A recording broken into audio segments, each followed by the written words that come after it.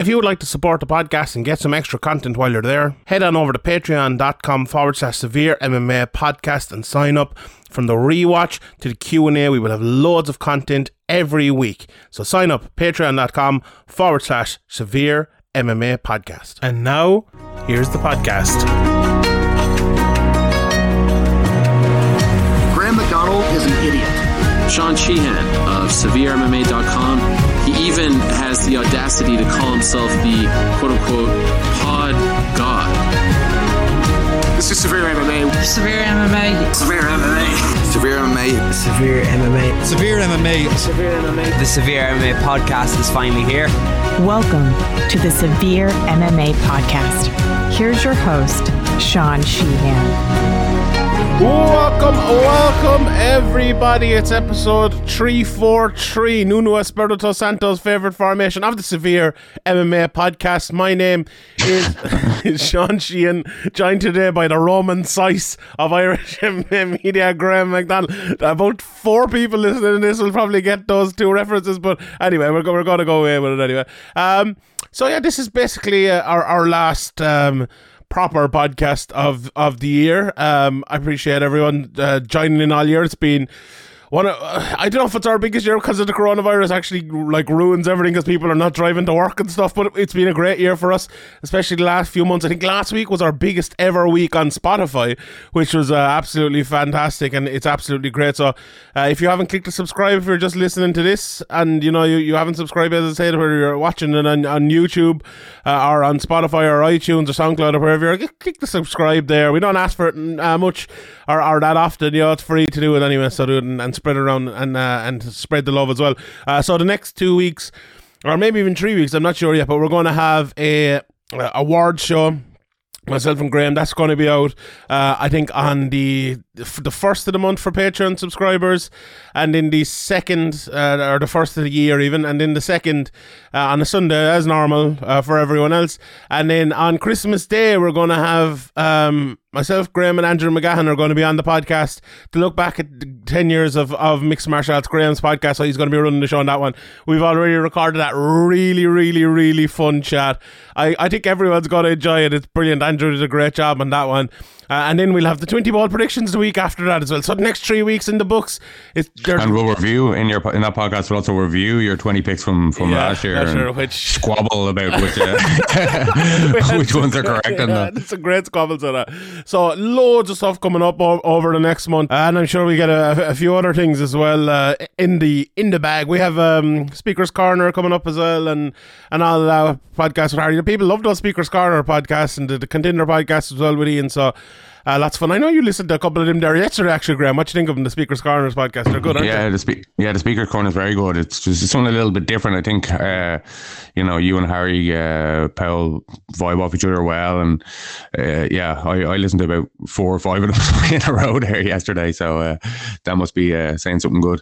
Yeah, indeed it is. But anyway, let's before we get into all the MMA chat, let's give a shout out to our sponsors, Manscaped. Hey fellas, this episode of the Severe MMA podcast is brought to you by our favourite producers of ball trimmers, Manscaped. Join the global leaders in below the waist grooming in leaving 2021 behind and entering 2022 with a clear mind and clean balls. The special offer alert: use the promo code SevereMMA for 20% off and free shipping at manscaped.com. 4 million men already trust Manscaped. Time to join them. 2022 is on its way, and the last thing you want is to be the guy with pubes getting in your way of making this year your best year yet. 2021 sucked, and that's why Manscaped are making a splash and upping your grooming game. The Performance Package 4.0 headlined by their signature Lawnmower 4.0 is here to take down every pube in its path. The Manscaped even engineered the ultimate groin and body trimmer by focusing on intelligently functionality and incredibly comfortable grooming experience. The 4th generation trimmer features a cutting-edge ceramic blade to reduce grooming accidents thanks to their advanced skin-safe technology. It's waterproof as well, so you can use it in the shower. Don't tell the missus though. Just get that shower head and get it all the way up before anyone finds out. You can blame her for the hairs blocking the. Why are you doing that? Say fucking nothing. This tool is amazing, and I'm confident using the Fortified though to leave 2021 and my gross pubes with it also. Also included is the Weed Whacker nose and ear hair trimmer to whack every hair up top and feel good while doing it. Also in it, the Crop Reviver, Crop Preserver, Anti-Chafing Ball Deodorant, Moisturizer and Toner. This hygienic bundle will also come with the Manscaped Anti-Chafing Boxers that'll keep your junk feeling fresh all day. The perfect package for your perfect package. Going into 2022, I'm confident about smelling like a million bucks. You may be asking how, and I'm happy you did. I use the Manscaped Refined Cologne with the same signature scent that's in all of the Manscaped formulas. A great compliment to your collection. So use the code SEVEREMMA for 20% off free shipping at manscaped.com.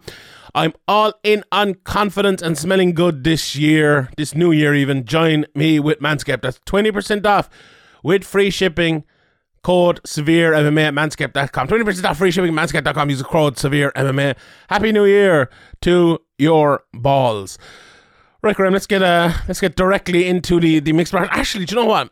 We're coming up to 2022. I remember the day the 2012 Olympics were announced and thinking, oh, that's years away. You know, I was like, that'll never, and they're 10 years past 2012. How did that fucking happen? I actually don't understand this. It's weird when you're young, like, 1979 or 1982 seems like, when I'm born in 87, so it seems like so long ago. And now I think, like, Jesus, that was 15 years ago. What the fuck happened? I heard someone saying the other day, if that 70 show came out today, it'd be like 1997 or something. And I'd be like, what? Yeah. Excuse me? But yeah, I remember those days. But anyway, but before we get into the fights from last night and stuff, yourself and Andy were down at the Ian Coughlin Charity Day yesterday. And there's a couple of interviews up with Andy Ryan, John Kavanagh and Johnny Walker as well. Andy did a great job.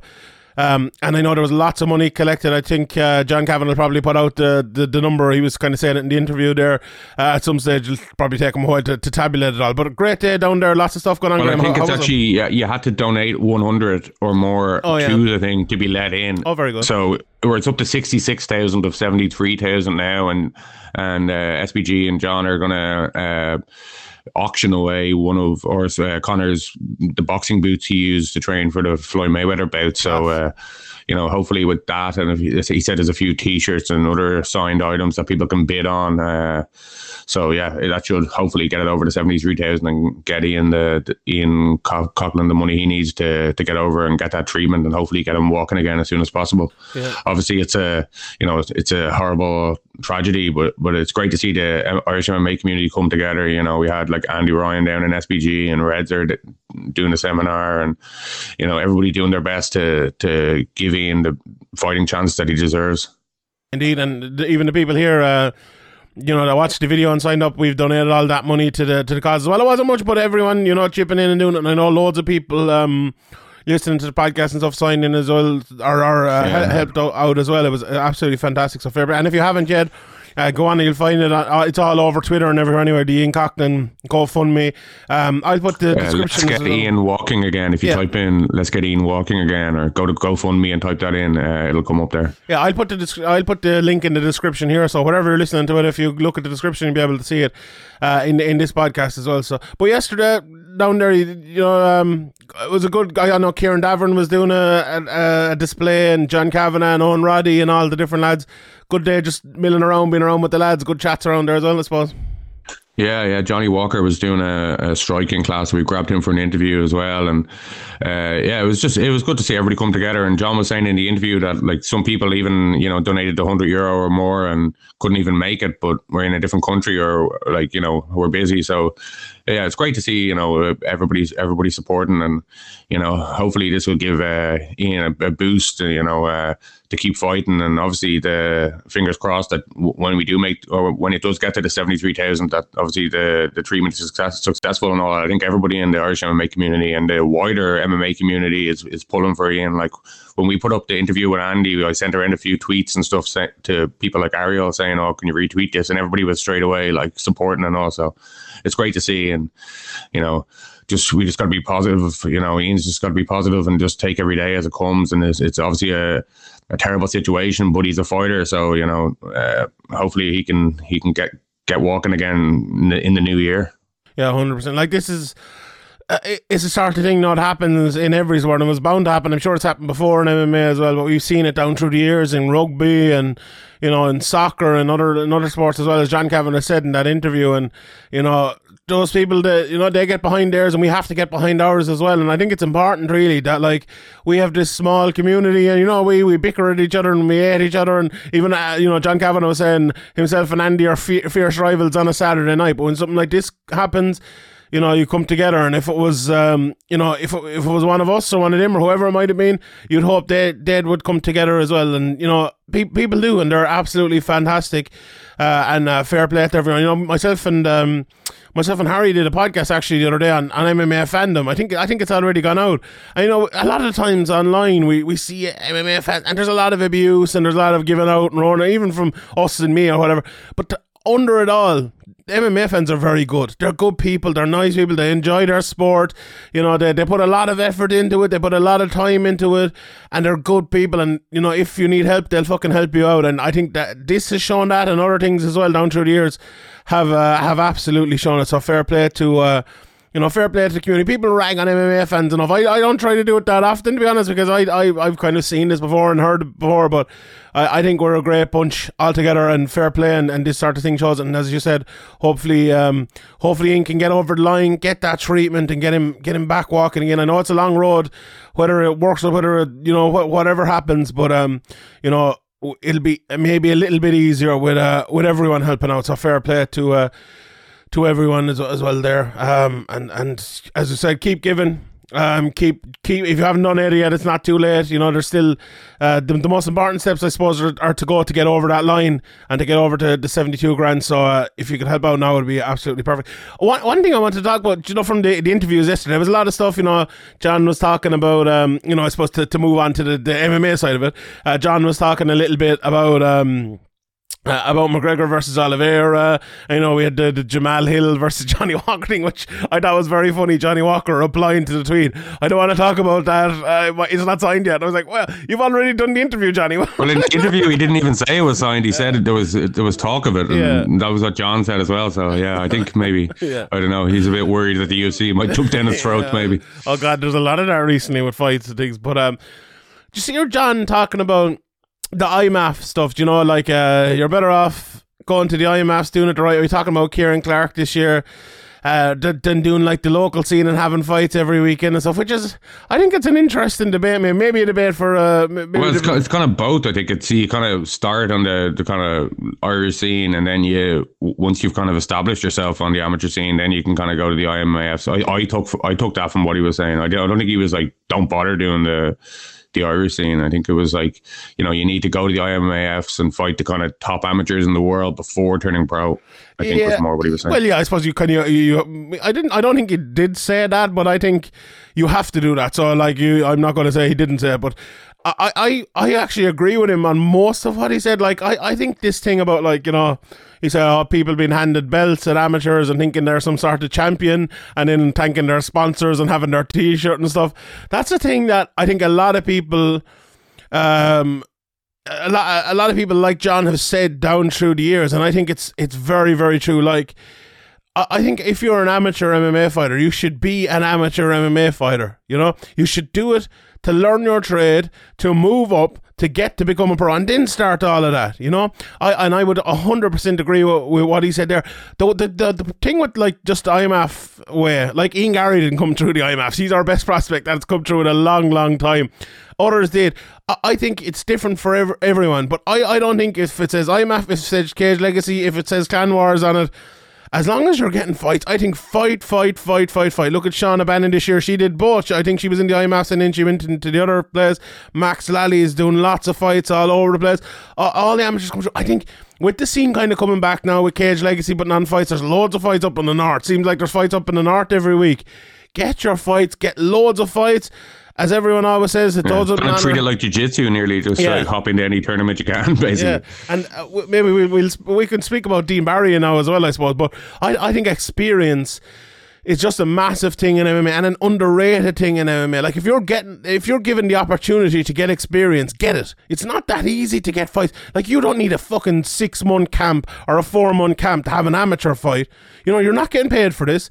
It doesn't go on your record. If you lose, you lose. You could have it, you might lose by submission or you might lose a decision. Have another fight in 2 weeks' time. You might win that one and you might win 5 or 6 in a row. Over the space of a year or 2 years, you might be good enough to go pro. Like, that is what the amateur game should be. If you're a pro, okay, different story. Put your camps in, you're getting paid. It makes a big difference.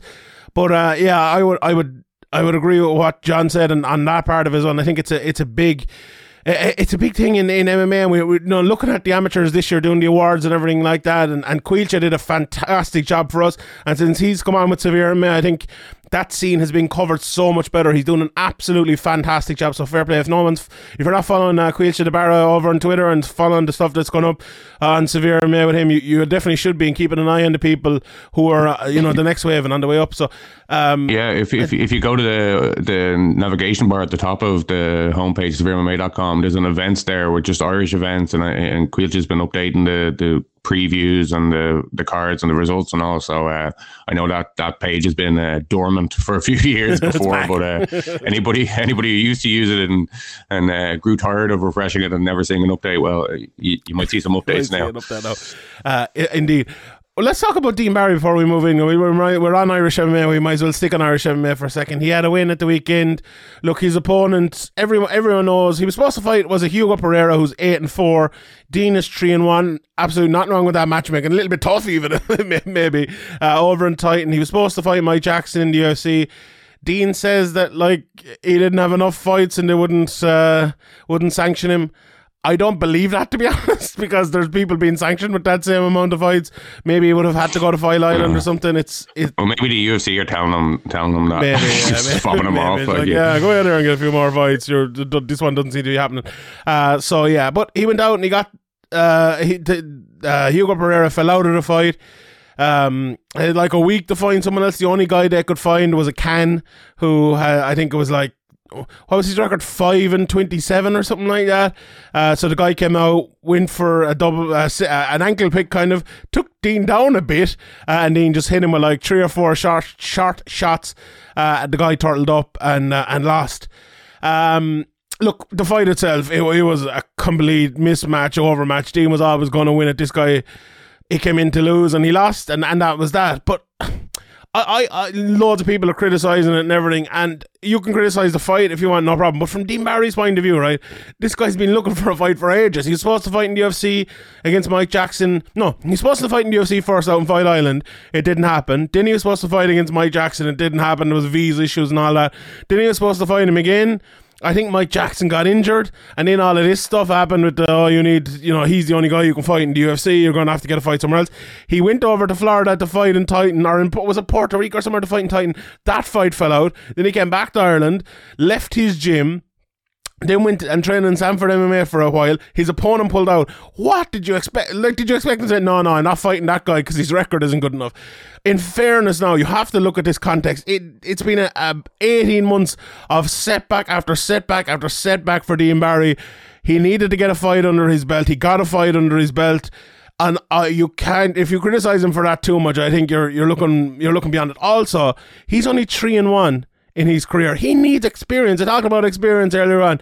He hasn't fought that much. He's been a pro for a good while now. He fought Anthony Taylor back in Bama, it feels like about 5 years ago.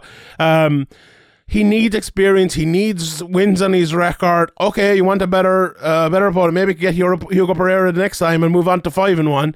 But look, in the best case scenario, you wouldn't want this matchup, but we had the worst case scenario right here, right now. And Dean Barry took the fight, and I'm not going to criticize him for it. And I think people need to calm down. Well, what do you think of the whole situation, Graham? Yeah, I think it's not his fault at all. Like, I don't know why people would be criticizing him. He went in, signed a fight contract to fight a different guy. It fell apart. He, said he wanted to still fight. The promotion wanted him to still fight, and this is the guy the promotion got. So he went in there and finished him. Obviously, it's not, it shows us nothing new about Dean or anything like that, but he's, as you said, it's been a hard, just because he signed for the UFC doesn't mean everything's rosy. It's been a hard couple of years for him. He probably needed a bit of a payday as well. You can't forget about that. There's a lot of stuff going on in his life, and he hasn't been fighting, which is his main source of income, I'm sure. So he's obviously not going to, like, the criticism would have been way more justified if he had have pulled out of the fight and refused to fight that guy. I think people would have been more up in arms and would have had more reason to be. So it's just a no-win situation. You're going to be criticised either way, but in my opinion, there's no criticism for him. He went in and did his job, and the promotion wanted to put on a different fight. He signed to fight a different guy, and these things happen in MMA where you scrape together a last minute opponent, whoever you can get, and that's what they did. Yeah, I would agree. Also, as well, before we move on maybe to the UFC stuff, it was reported by ourselves. We reported it this week, and I think PT as well broke the news first around the same time. Liam McCourt and Sinead Kavanagh it's not official yet. It's a weird one. Look, I think Leah put up something there last night on Instagram. It was like, I'll let the people talk or whatever. So I don't know whether that means like it's not happening or whether it is happening or what. But look, I believe we wouldn't be reporting it unless we had sources saying it's going to happen. Yeah, Bellator are looking to make it happen. All sources. Yeah. Say, also, Bellator PR, their official PR Twitter put it out and said that, and they retweeted my tweet where I said the fight's happening. So you can take from that it that they're definitely targeted. They're looking at an official Bellator page just put it out there. So look, if it happens, it happens. If it doesn't, it doesn't. But they're 100% definitely targeting. I know contracts have been sent and signed, mostly. So it'll be. Look, to me, I was a little bit surprised that it did happen. I know a lot of people, especially involved in it, thought it was inevitable. John was asked about it by Anthony, wasn't he? He said it was kind of inevitable as well. And I'm a bit surprised they all thought it was inevitable. I thought they would have kind of avoided each other and everything. And I've been a guy down through the years who's been very much in favour of Irish people fighting. And I know that's probably because I was kind of adjunct to the Irish scene for a long time, I suppose. But I don't know. It just feels like... I know they've trained together before. They're not training partners as such. Leah was with SBG Charleston. I believe she's not there anymore. She's back with Team Torres now and training other places. And Sinead is official SBG HQ under John Kavanagh. So look, it's two ladies from the similar part of the world with similar rankings in the exact same division fighting each other. It's going to be one hell of a fight. Like this should be main event, really. I think. I know that the world title fight is there and all, but maybe I don't know. Maybe it should have been on another card as the main event in Ireland or something. I don't know. Maybe not. But it's a bit of an odd fight. I thought they'd, especially with Leah, right? Because Leah is ranked number 4 in the world, I think, right now at the moment. Cyborg doesn't have that many challengers, and I know Leah's not there yet. She probably said that herself. She's a year, 2 years away, and 5 or 6 wins away from being ready to even challenge Cyborg. Never mind beat her. But she's ranked number 4 in the world. There aren't that many people. She should be probably, if you're Bellator, you should be lining up Leah McCourt to fight Cyborg by putting her in there with Sinead Kavanagh, who just beat Cyborg, who is, I would say, a bad matchup for Leah. Now, Leah, as well in ways, could be a bad matchup for Sinead, because this is very much the grappler versus striker matchup. We all know that. But it just feels a bit odd from Bellator's point of view. I don't know. What do you think of the fight? I've gone on and just meandered there on different thoughts, but what do you think of it?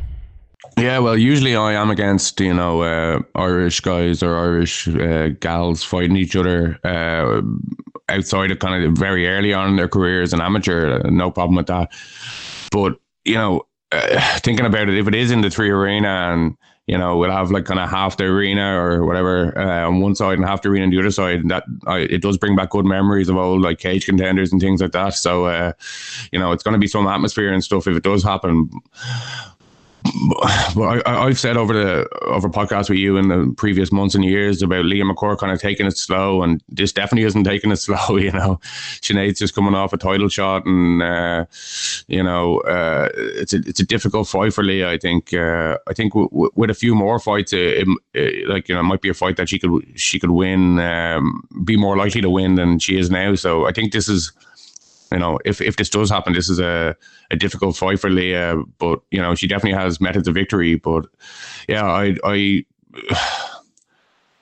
don't really like when Irish fight Irish at this stage of their careers. But with the Bellator division not being that deep, and I can understand why Bellator are doing it, and. The more it sinks in, the less I'm kind of like, I wish this doesn't happen. I'm kind of looking forward to seeing how it looks and what happens in the fight. I think as the fight comes closer, and as we think about, Leah versus Sinead, the fighter Leah versus the fighter Sinead, I think we'll all be kind of looking forward to this. Just when we think about the person, the initial kind of like, oh, somebody's gonna lose here, like, because it's weird. I was above a Bellator last day. And I remember I came out of the elevator one stage and I met Leah, and I was talking to her for 3 or 4 minutes or whatever. I was rushing to get out to a media day or whatever. And then, at the end of the media day, Sinead was there, and I was talking to her for maybe 10 minutes or something. It's like, oh, that's weird. It's just, it's weird. I don't know. We don't usually get into a situation where there's people we know and have known for years. And okay, we're not best friends with them or anything, but, I don't know. It's just a bit odd. It's just, and we don't find ourselves in this situation very much. I know when we have in the past, I suppose, it's a situation like it's Queally versus Miles Price, where they kind of hate each other, and one's a rat, and or it's Joe McColgan and the SPG Hunter, and there's a rivalry there. But this one, it feels like there's no rivalry, and I don't know. But by the time it comes, I think we'll all be looking forward to the fight, and it's great. It's great. It's great that Irish MMA has come this far, that we have 2 women right at the very time for women's MMA in Ireland as well. It's absolutely fantastic that we have 2 women this brilliant in Irish MMA, and from Aisling Daly coming up, and Danny Nealon on her way up, and Shauna Bannon on her way up as well, and Dee Begley and Kia O'Sullivan and everyone else. It's a fantastic time for Irish MMA and women's MMA in Ireland as well. And I what more can I say? We might as well, while we're on it, we might as well speak about the Bellator Dublin card altogether. Now, there's a big issue here as well, and I suppose we have to start it with this, that the card was announced, and then 12 hours later, the government restrictions changed, where indoor events can only have 1,000 people. Indoor events the size of the one in the Tree Arena anyway. And that's gone up until, I believe, the middle of January. Now, I'm no fucking virologist or numerical expert or anything like that, but by the sounds of the way things are going with this Omicron, that they're thinking the numbers are going to be at their biggest by then, and then maybe come down as we go into February. If they're at their biggest by then, they're probably going to extend this lockdown kind of or restrictions by another while. Bellator is in the 25th of February. I would think it would be very, very, very touch and go whether this happens. I would suggest it won't happen, to be honest, if I was to bet, to be honest. But I would suggest it won't happen with full crowds anyway. If Bellator would like to do it with 1,000 or with half the crowds, I think they could do it, but I'm not sure they're going to actually want to do that. So yeah, with these newfound restrictions and all, I think it'll be touch and go as a card. What would your call be in a Graham? Do you think that the event will actually happen because of these change restrictions? Everything, I know, as I said, they're going to middle of January at the moment, but then the numbers could be massive by then. I don't know. It's just impossible to know, really. Like trying to predict when this like kind of pandemic is going to rear its head and when it's not is just impossible. Basically, you'd hope that by end of February it'll be lifted, but if they were to extend it for another month after that, which is they've done in the past, then it would put it in serious jeopardy, and people flying into the country and trying to quarantine and all this stuff. It's just it could get very messy. So I think we just got to wait and see. I just don't think there's any way of knowing, really. Yeah, I would tend to agree with that. I suppose though the card we do have Mousasi versus Vanderford. I'm kind of surprised that's happening in Dublin, to be honest. Wouldn't be one that would get me to travel to something. Mike Hayes versus DJ Linderman, where there's nobody left. Yeah, it could be. I think Mousasi has a bit more pull than that, but it might not be that extensive of a walkout. Because Mousasi and Vandervoort's fights recently aren't exactly the most blow-away fights in the world.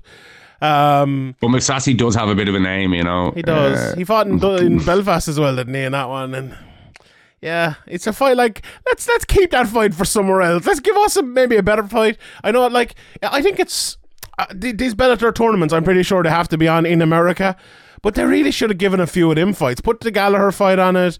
You know, put maybe a Horiguchi fight on it, or a Patchy Mix fight. You know, Patchy Mix was fought in Ireland the last time. I think it'd be smart to maybe put him back on it again. I don't know, but I know they probably can't do that. But yeah, it's a bit weird. I also think the Queally versus Ken Musa fight is just senseless to me. Like, you have Queally, he's this big star. Give him a name, like give him someone in the ranking. Give him a Benson Henderson or someone like I don't know. To me, it's just senseless. Like, it's a good fight. I think it'll actually be a good fight and all that. And you know, you get the Queally walkout, and he'll probably be favoured to win it. But come on, you can't fight Patricky twice and then go and fight Ken Musa. Like, I don't know. It's just, look, the last time Bellator came, and maybe they gave the matchmaking a bit too hard. and at least in the Leah versus Sinead one, there's a guaranteed Irish winner there as well. So they'll have a few Irish winners. Now we know what they're thinking. Oh yeah. So I don't know. What if it ends up a draw? It ends up a draw. Yeah, could do it. Could. But I'm complaining about a world title fight in Ireland. I can't complain too much, I suppose. But yeah, I don't think it'll happen anyway. So I you know, it's weird. I was going to do a break. It's good that Bellator, though, are, you know, looking at what John kind of hinted at, they were kind of back and forth about whether they're going to do one show or two shows. So it's good that they're kind of at least trying, pandemic and coronavirus permitting, to keep the two shows a year, which is great for Irish MMA. And what John said about they were going to do September and then they changed their minds, that's 100% true. I had heard that. I think I might have mentioned it somewhere, but yeah, that was 100% true. And they changed their mind kind of last minute to do another one. But yeah, it might backfire. But maybe move this card to the summer. It's probably maybe a bit wiser. But yeah, we'll see what happens with all of that anyway down through the years. I know Dara Kelly's on the card as well. He's fighting Jordan Barton. And there's someone else on it as well. So yeah, you'd love to see all the usual suspects on that card. Maybe get a couple of the Rhino guys on it. Maybe there's a couple of Team KF guys and lads from up the north as well. You'd love to see on it. Let's do that. Yeah, see how it goes. Anyway, right, let's get to the UFC. We'll talk about KSW as well. The top two fights. I want to talk about Wonderboy first of all, because okay. It was obviously very disappointing that for me as a big Wonderboy stan, that it's like the ghost of Stephen Thompson here. He's not the same fighter he once was. But Jesus, this fight was just so bad. Like this anti-fighting, Do you think it was definitely gauge? You know, it was definitely a well implemented game plan, but you know the ease with which he took down, you know, Wonderboy, got in on his hips even, like, and just Wonderboy just seemed a little bit more disinterested to me. He didn't seem as motivated. Maybe he just seemed to accept it, like, maybe this isn't going to happen. Yeah, which is you know, I know he's getting on in age and all, but he says after the fight he still has title aspirations. But to me, he didn't look the same. And obviously, you said the ghost of we said the ghost of Anderson Silva in the past, and we're saying the ghost of Wonderboy here. But I think, you know, he might be slowing down a bit, but to me, I think it seemed to be more than that. It seemed to be just accepting the position on the ground and maybe not, you know, not wanting it as much as maybe he did in the past. And maybe I'm misreading that, you know. You're right. Yeah, it kind of contradicts what he says after the fight about still having title aspirations, but you know, he definitely didn't look at himself in the dog doesn't like it. The dog doesn't like it. Yeah. You know, the dog that it's a sad day for everyone when the Wonderboy's looking like an OAP. It is Wonder Man. You know, Jack Black will have to write that new song. It'll be fucking Wonder Granddad soon. But yeah, he definitely didn't look the same. Anyone who's watched Wonderboy over the last 6 or 7 years knows the way he fights and knows what he looks like when he's at his best, and that wasn't it. Like we all know that. They're like, Bilal Muhammad's a very good fighter, an underrated fighter, but someone the level of Bilal Muhammad 5 years ago wouldn't be near doing that to someone like Wonderboy. And look, we forget as well, he's had lots of fights down through the years. In kickboxing, bouts. I know you'll probably correct me. He's a lot of wear and tear in that body. He's older as well. And it's time waits for no one. And we've seen this coming over the last while. The Gilbert Burns fight wasn't great. When you get knocked out to Anthony Pettis like that, it's probably the start of it. He's looked good since, in fights in between. He fought Luke and other guys and beat him. But it's sad. Look, Wonderboy is built on speed, on movement. The biggest thing I thought, and I agree with you, look, he got into positions on the ground where he could have burst out of them, got to a hip, pushed away, or pushed the head down when Muhammad was against the cage against him, and no urgency, no urgency at all. I thought the biggest problem though was the lack of urgency on the feet. Like, he looked like Anthony Pettis in there, and that's the worst thing I could say about him. Like, he was getting backed up to the cage, taken down. Where's the sideways movement? Well, his corner's screaming at him, like, don't let him push you back, don't let him push you back, and he's just not listening. He's the greatest fighter we've ever seen to fight off the cage, and he couldn't do it once last night. Not once. Like, that's just not Wonderboy. That is not him. And the small cage absolutely did not help. And Bilal Muhammad did a fantastic job of getting straight in there and cutting off the cage and not letting him. Bilal took the fight away from him. But Wonderboy, he made Bilal Muhammad's wrestling and grappling look like fucking husbands. Exactly. There wasn't a second where Bilal Muhammad had to even think about, this is going to be a bit hard. It was hard for Wonderboy for the whole fight. It was easy for Bilal Muhammad for the whole fight, basically. It was not the Wonderboy, and whether it's a lack of motivation, whether it's him getting old, it doesn't matter. That's just the fact of the matter. And look, fair play to Bilal. He did what he did, but I think when you meet a Wonderboy who is like that bad looking, you have to finish him. To be Bilal and to put yourself in that next position, and he didn't. He almost did towards the end of the second round, but I don't know. Just like Bilal was getting in positions on top, and he was just laying there. And I think with the 2 minute mark of round 2, or like 2 minutes and 6 seconds, for about 10-12 seconds there, he was throwing these little punches, and I was like, this is not good enough, lad. You're going to have to do something else. Like, oh God. We need as well in MMA, and I think this is a big thing, and this is something I'm going to be beating the drum of, like judging for the years to come. We need MMA to adjust the rules to make action the most important thing. We cannot let lads sit there in a Kimura for 3 fucking minutes. If a Kimura is not there, or a straight arm or whatever it might be, if a guy's laying on top, whether it's fucking mount, side control, whatever it is, and he does nothing for 2.5-3 minutes, we need to move that position. We need to stand him up. We need to get this fight going, because MMA needs it. Like, MMA, because it's becoming so good in terms of technique and tactics and all of that, it's becoming a more predictable, more boring sport. We need to stop that. But then if you do put limits on like kind of how long you get on the ground or whatever, then people are just going to hold on, like Dustin Poirier tried to do to Oliveira, and just try to nullify, and that's going to be really boring in itself. And then Oliveira shoots in another takedown, and the same thing happens where Poirier holds on, for example, and that's just the fucking fight then. Yeah, but that's going to happen. Like, I don't know. Why does the bottom fighter or the top fighter get that nullification advantage? Like, if anyone's nullifying it, we need to stop that. Like, Bilal Muhammad was on top yesterday, just nullifying the fight for long periods.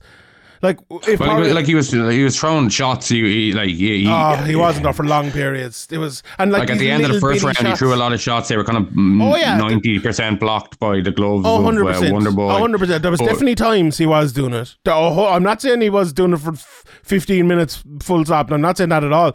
But there's times when you have 2 to 3 minutes of just nothing happening in the fight. There's no, and Bisping was saying about a 10. I didn't think there was any 10-8s in this fight, to be honest. I know a few judges gave him.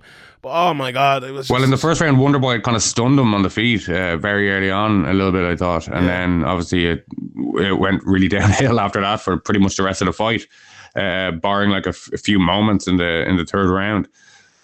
But I think when you bring in like things like that, people are just going to find a way around it just to make it, just to hold on and just make it boring, and but that's what we have now. But like, we have scramble. Like, I know Wonderboy, and like the fight is a bad example because he didn't really try to create scrambles even. Bilal Muhammad was probably expecting him if he tried to pass to Mount or tried to pass to side control to hip out or to try something. But I don't think Wonderboy would have. He was just kind of, happy enough, it seemed, to be there and not to try and get up. I don't know what was going on there. Maybe he's carrying an injury or something. But I think I prefer them to let them fight it out, unless it's just gotten ridiculous, where it's just a guy, not even trying to advance position or land shots. But I think Bilal Muhammad did just enough, to be honest. I think the biggest problem is we are letting it get ridiculous before we're breaking them up. I think letting it get ridiculous is too much. We've already gone too far in. And it's not just on the ground. I think there should be more warnings on the feet as well if people are not hitting each other. Now, we don't see that often because there's usually either both people are landing or one guy is landing or whatever, so we don't see it as much. And it's a lot harder to stall on the feet, I suppose. So it might sound like I'm anti-wrestling or whatever, but I'm not. If you have Habib's style where you're landing massive shots and you're dominating someone, or like a Charles Oliveira where you're landing those big elbows, you're going for submissions, no problem. I love the ground game. The ground game's brilliant.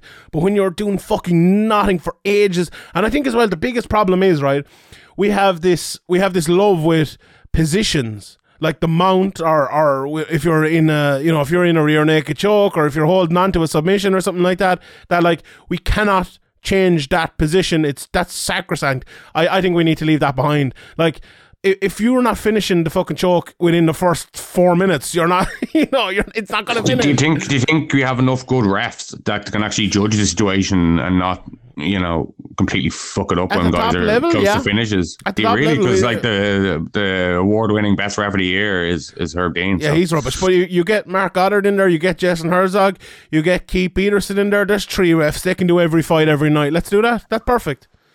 Yeah, but just in the UFC, you're going to have different rules to everywhere else in MMA. No, but you can, there's enough refs. There's enough refs around the place. Fly lads in from outside. There's some very good referees around here in the UK and Ireland and Europe as well.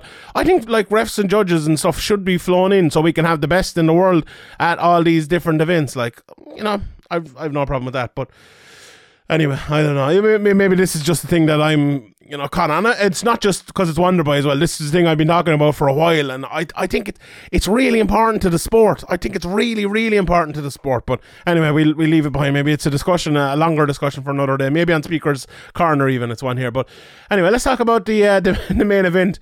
God almighty, talking about bad performances. Chris Daukaus just got in there striking with Derek Lewis for 3.5 minutes and then getting knocked out.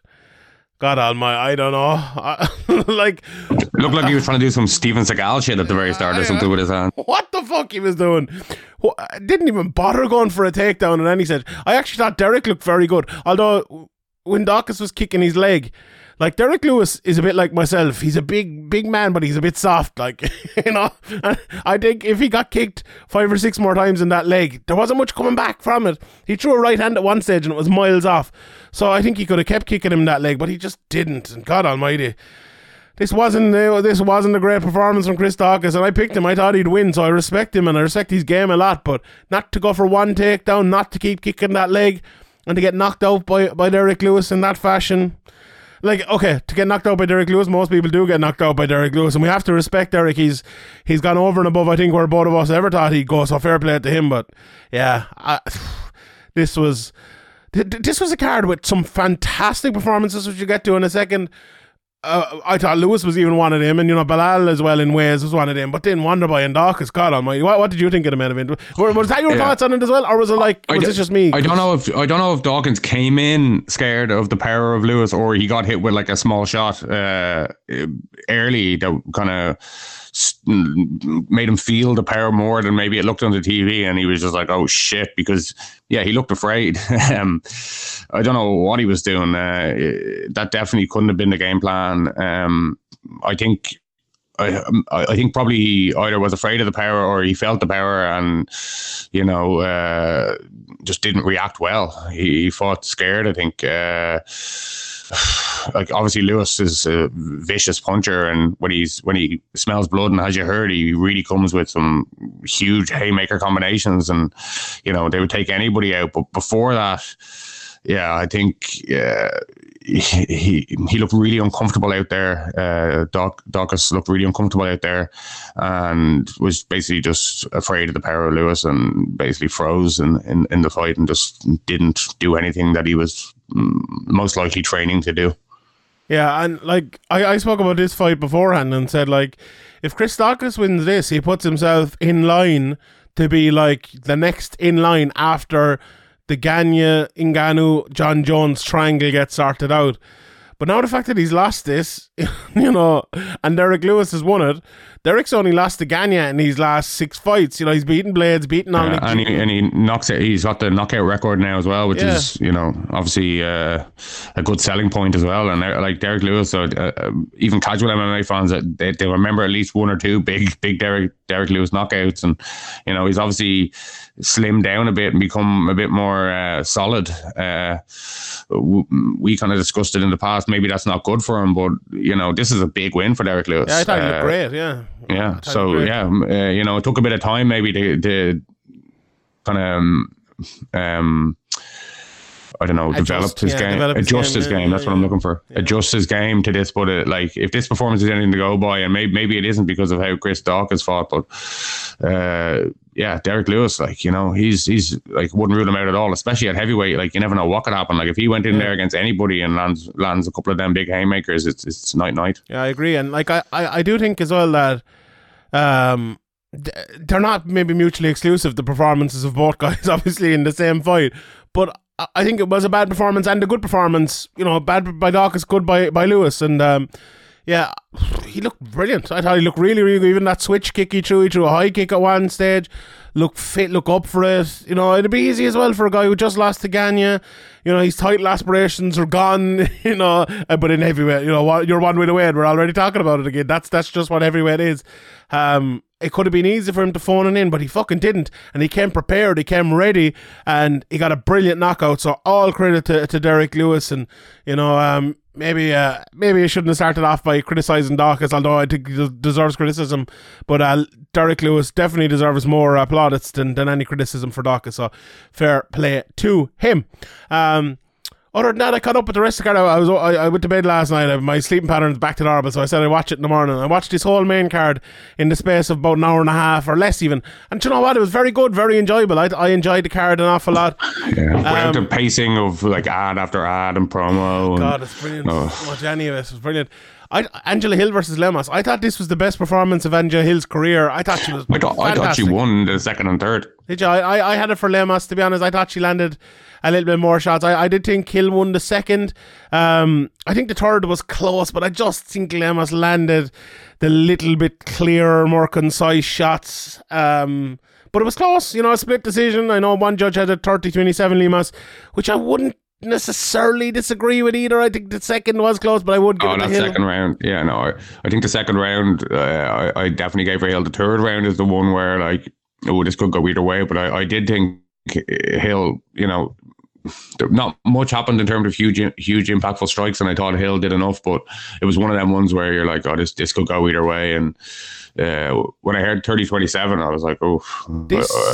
This third round as well had a very interesting bit, and the judging aficionados out there, there was a spinning kind of elbow by Hill at one stage, where I think it was with about 30 seconds left, and Lemos fell but then got straight back up, popped straight back up. Yeah.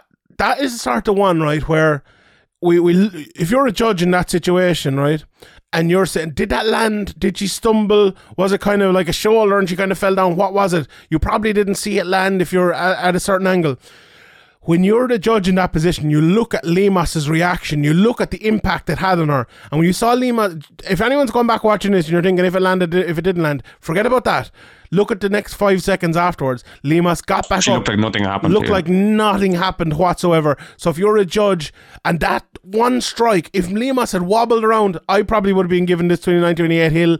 Everyone else or if probably he would have been even as well. had started backing away or anything like that. Like, yeah, so that reaction, I think, won Lemas this fight. I honestly do. That one reaction to that one shot, I think, won her this fight. And that's a very, very kind of intricate piece of judging, I think. But the big judges and the best judges will look at that, and I think we'll score it that way. But very, very close fight. That front kick to the face earlier by Lemas was beautiful. For Hill to fight back from that, she was putting on the pressure, landing the better shots at lots of stages, because Lemas was just looking for that one big shot, and she wasn't finding it for large stages, and Hill was jabbing her up and doing different things. I thought Hill looked absolutely phenomenal here, and we in the past we talked about Hill as well maybe being a little bit overrated, but I don't think we can call her overrated anymore after this performance. But she doesn't always give these performances as well at the same time. Valiant effort in defeat against someone who's 11-1 now and is moving up through that division. So good stuff from both of them. Very, very good fight. I enjoyed that an awful lot.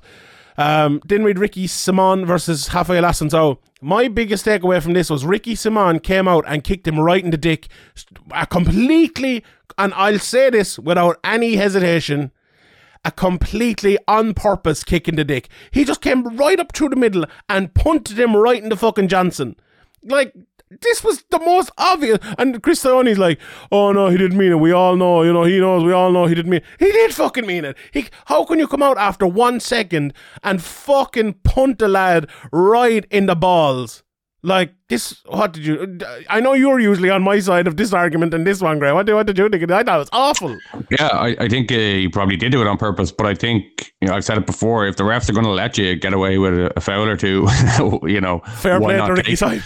Why not take it? Like, it's kind of like in soccer, like, if your centre forward goes out and kicks somebody in the first 2 minutes of a big game, the ref's not going to send them off. Yeah, that's true. We've seen it down through the years, and Paul Scholes used to be the master of it. He used to tackle a lad, and everyone's like, "Oh, Paul Scholes can't tackle." But yeah, Paul Scholes can't tackle. He's absolute filth bag. Yeah, but Paul Scholes could tackle brilliantly. He just chose in the first 10 minutes of the fight of the match not to be able to tackle very well. He used to leave a marker on people in every single game. How many times? Who was actually the master at it? David Batty. He actually managed to never get sent off. Like, I think he might get sent off once at the end of his career, or maybe Scholes very rarely sent off either. But he was an absolute hacker and just somehow just knew how to skate the exact line of getting sent off. Who's good for these as well, and I give credit to Liverpool, Thiago. He's the dirtiest player in the Premier League by a country mile. That fucker is always I think his fouls are like particularly like cynical, but I actually was surprised to see that he's like between like 100 and 150 in terms of most fouls. That's because he doesn't play as much as other people, does he? But even like taking into account all the other players that are kind of mixed in and out as well, I thought he'd be much higher. He's a dirty bastard. But just because you remember his ones, he pulls these funny faces after as well. So he's a dirty old bastard. But anyway, fuck him. But anyway, in this fight, Assunção got knocked out. Another guy who's kind of been a yardstick in the division for a long time and probably on his way down now as well. A nice window for Ricky Simon. He got lovely right hook, lovely uppercut, lovely finish, good stoppage as well by the referee in this one. So yeah, I have no problem with that one at all, apart from the kick in the dick. Matthias Gamrot against Diego Ferreira. This one to me, the commentary was, and I didn't hear the commentary all night because I watched it back, which is a fucking relief. They were very, very complimentary of Ferreira in this one, and saying nothing about Gamrot. I thought Gamrot was dominating this fight for large periods, to be honest. They were like, oh, he's slowing down in the second.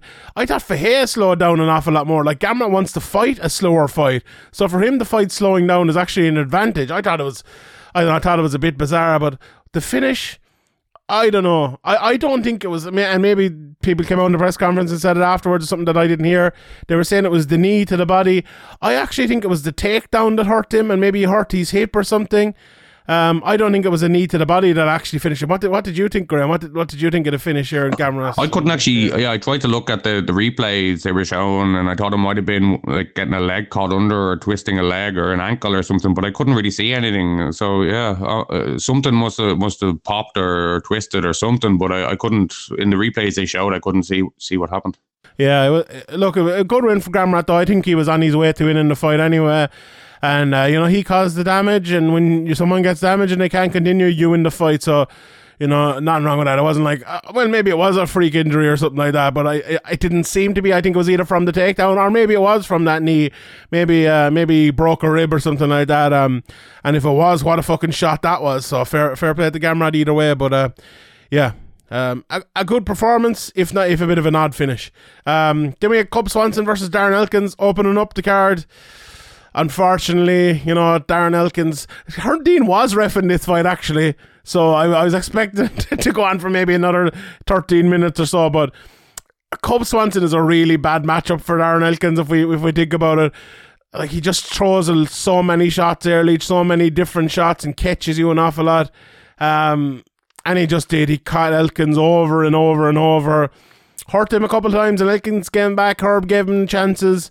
But in the end, it was just too much. That wheel kick was absolutely beautiful. Landed it right on the money on the temple. Landed a few shots after it. And look, it was a good stoppage by Herb. Make no mistake about that.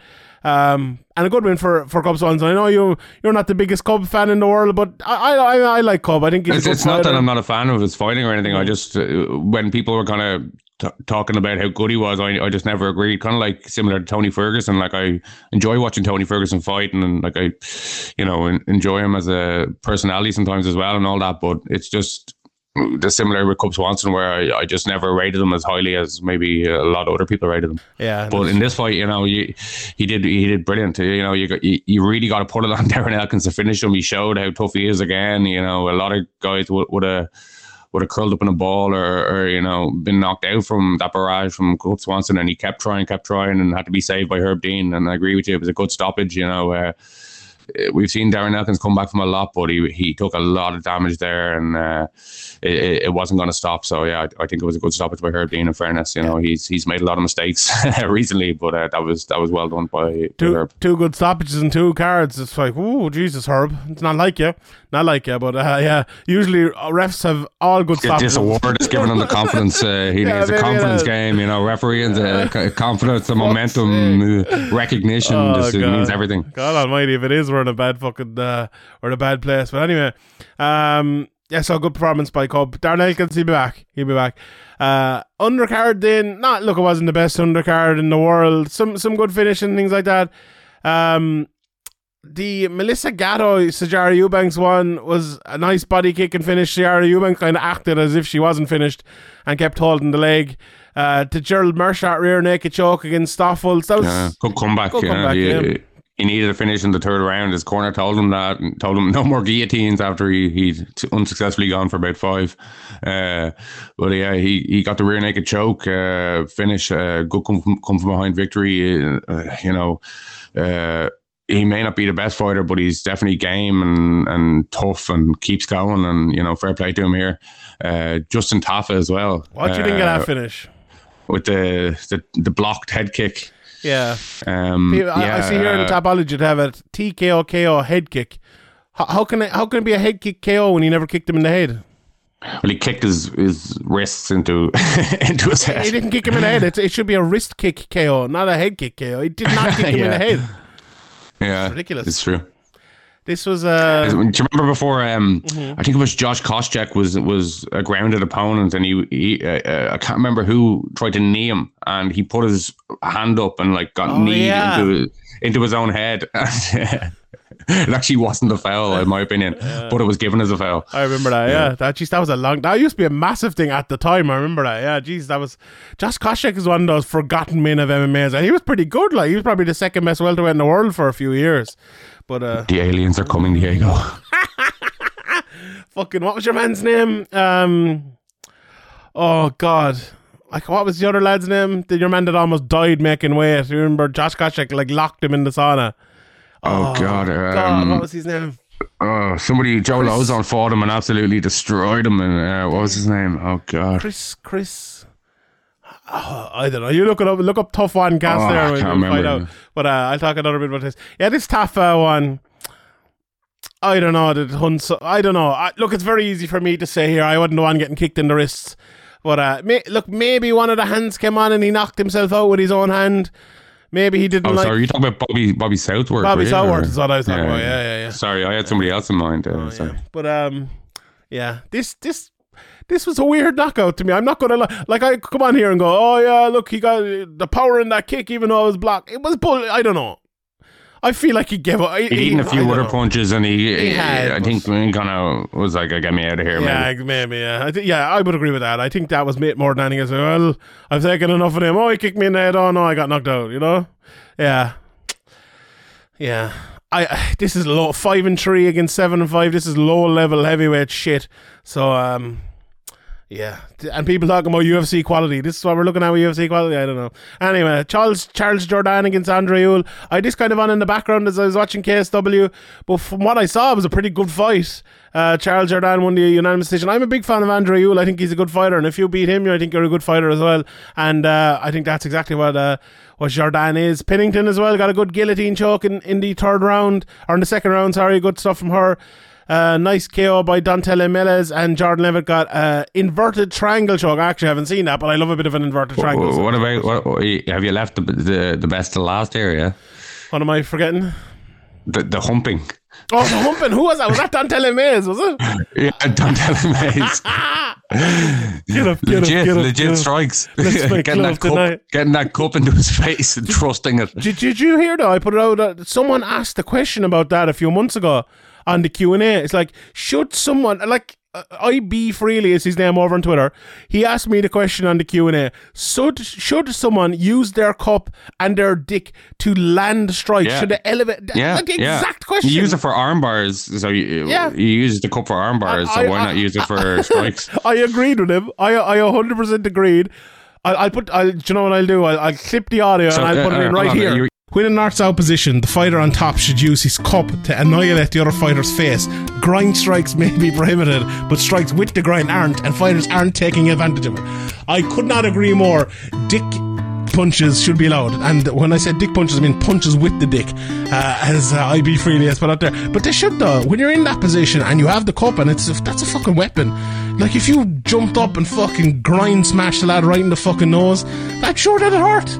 I'm sure it'll hurt really bad. Like, you've seen people before putting their cup like right into people's faces and stuff. Yeah, use it as a strike, smash it. I like that. I'm not sure if it went out. The Meta Game Speaker's Corner podcast. Is that kind of the Meta Game. We've discovered the new Meta game. The Meta Game, yeah. Dick punches to the fucking, and not dick punches with the dick. So yeah, that's what MMA is all about. They were effective. They landed their effective strikes. So very good thing. Dante Mays, I actually didn't even see the fight, to be honest, because I didn't know what I was doing. But yeah, I'll go back and watch that because he's a fucking legend. Team Sheehan. If you're throwing dick punches, you're changing the game. Changing the game. So second prelim of the day of the heavyweight, and we see the game being changed. Yeah, being changed. Nothing changed with the game. Fuck's sake. It's a bit humiliating as well having that happen to you as well. Demoralising. Oh Jesus, imagine that. What you do last night? How'd the fight go? Oh well, I got fucking dick punched in the face. Oh, not great. To be honest, the only way you can do that is if you win. He didn't even win then. He got fucking elbows of crucifix. Imagine if he'd finished him that way. What would it have said at the apology in Sherdog? It's like TKO dick punch. I know, I need cup that to strikes happen. Cup to face, I don't know. Cup to nose. Anyway, Derek Lewis threw his cup out as well. I think someone else suggested someone should have filled it with beer and drank from it from the crowd. That would have been a bit disgusting. But anyway, KSW, let's finish it up on this. A good KSW card again. I'm sure Sean Linney will be tweeting out about it and everything like that. The top three fights. Michael Kitta won as well on the undercard. Robert Szymanski got a good win there, but Damian Stesiak lost the unanimous decision to Loam Ali. And the top two, Daniel Torres against Saladin Paranas. I missed the middle of this because the KSW website went down, I think, or it went down for me anyway, and my internet didn't go down or anything, so I don't know what happened, but I don't think I missed much, to be honest. Paranas was just dominating this fight. Obviously he lost to Torres in his last fight and came out and put on a show here. Didn't really take much, got put in his back a couple of times, but had a very safe, good performance, I think. And, he's going to move on now. 16-1, some good wins, you know, Buchinger, Sowinski, Martin. I'm going to butcher all these Polish names, but he's also fought Morgan Charrier and beaten him. You know, he's got some good wins on his record, and he's what is he now? 16 1-1. French MMA 24 years old. Yeah. Big. I think he's a real prospect. Yeah, and if the UFC are going to France, I'm sure he'll be one of the first names they're looking at to sign. But maybe KSW could go to France as well. They're always on about moving, doing different things in different places. So we will see with that one. But a great win from him here. I don't know if they're doing the trilogy now or not. Maybe not after the way Torres won the first fight. It was a legitimate knockout, but it was a bit lucky as well. I mean, let's be honest. And in the main event, what a fucking fight this was. Mamed Khalidov might be the youngest 41-year-old man on planet Earth. He came out here and he was just light on the feet, landing his shots, moving all over the place. And I think he did that on purpose because obviously Soldic was coming up on weight, putting on muscle. He looked very, very muscular here. And there was a part. It was the second round where I was like, and it was just before the knockout. I was like, Soldic is getting tired here. If this keeps going, if this goes longer. Khalidov pressured up against the cage, you're like, and then explosive left out. Yeah, and then just that he landed a couple before it, and I was like, oh, maybe there isn't as much on those shots, and then I was like, well, maybe there fucking is, and he landed a massive left hook as I predicted. I predicted the left hook KO. He landed it and he put Khalidov to sleep. Couple of coffin nails for good measure. Brilliant win, a massive win for Roberto Soldic. Moves on now. He says he wants to go up to light heavyweight and become a 3-weight champion. And you know what? You probably wouldn't rule him out. This guy is one of the best fighters in the world. KSW, Bellator, UFC, PFL, doesn't matter where. This guy is legitimate, brilliant fighter. I'd love to see him fight Sean Brady. I think that'd be a fucking brilliant fight. I'd love to see something like that. Just two absolute beasts going at it. But yeah, I hopefully he'll get to the UFC someday. I think, look, he's done a lot in KSW now, fought all of their best guys and stuff. Maybe he wants to. Do you know what? I actually don't think going up to light heavyweight would be a good idea. Just because if you put on more muscle, it's going to be hard to get rid of that, to get back down to 170. So I think now maybe leave it at that.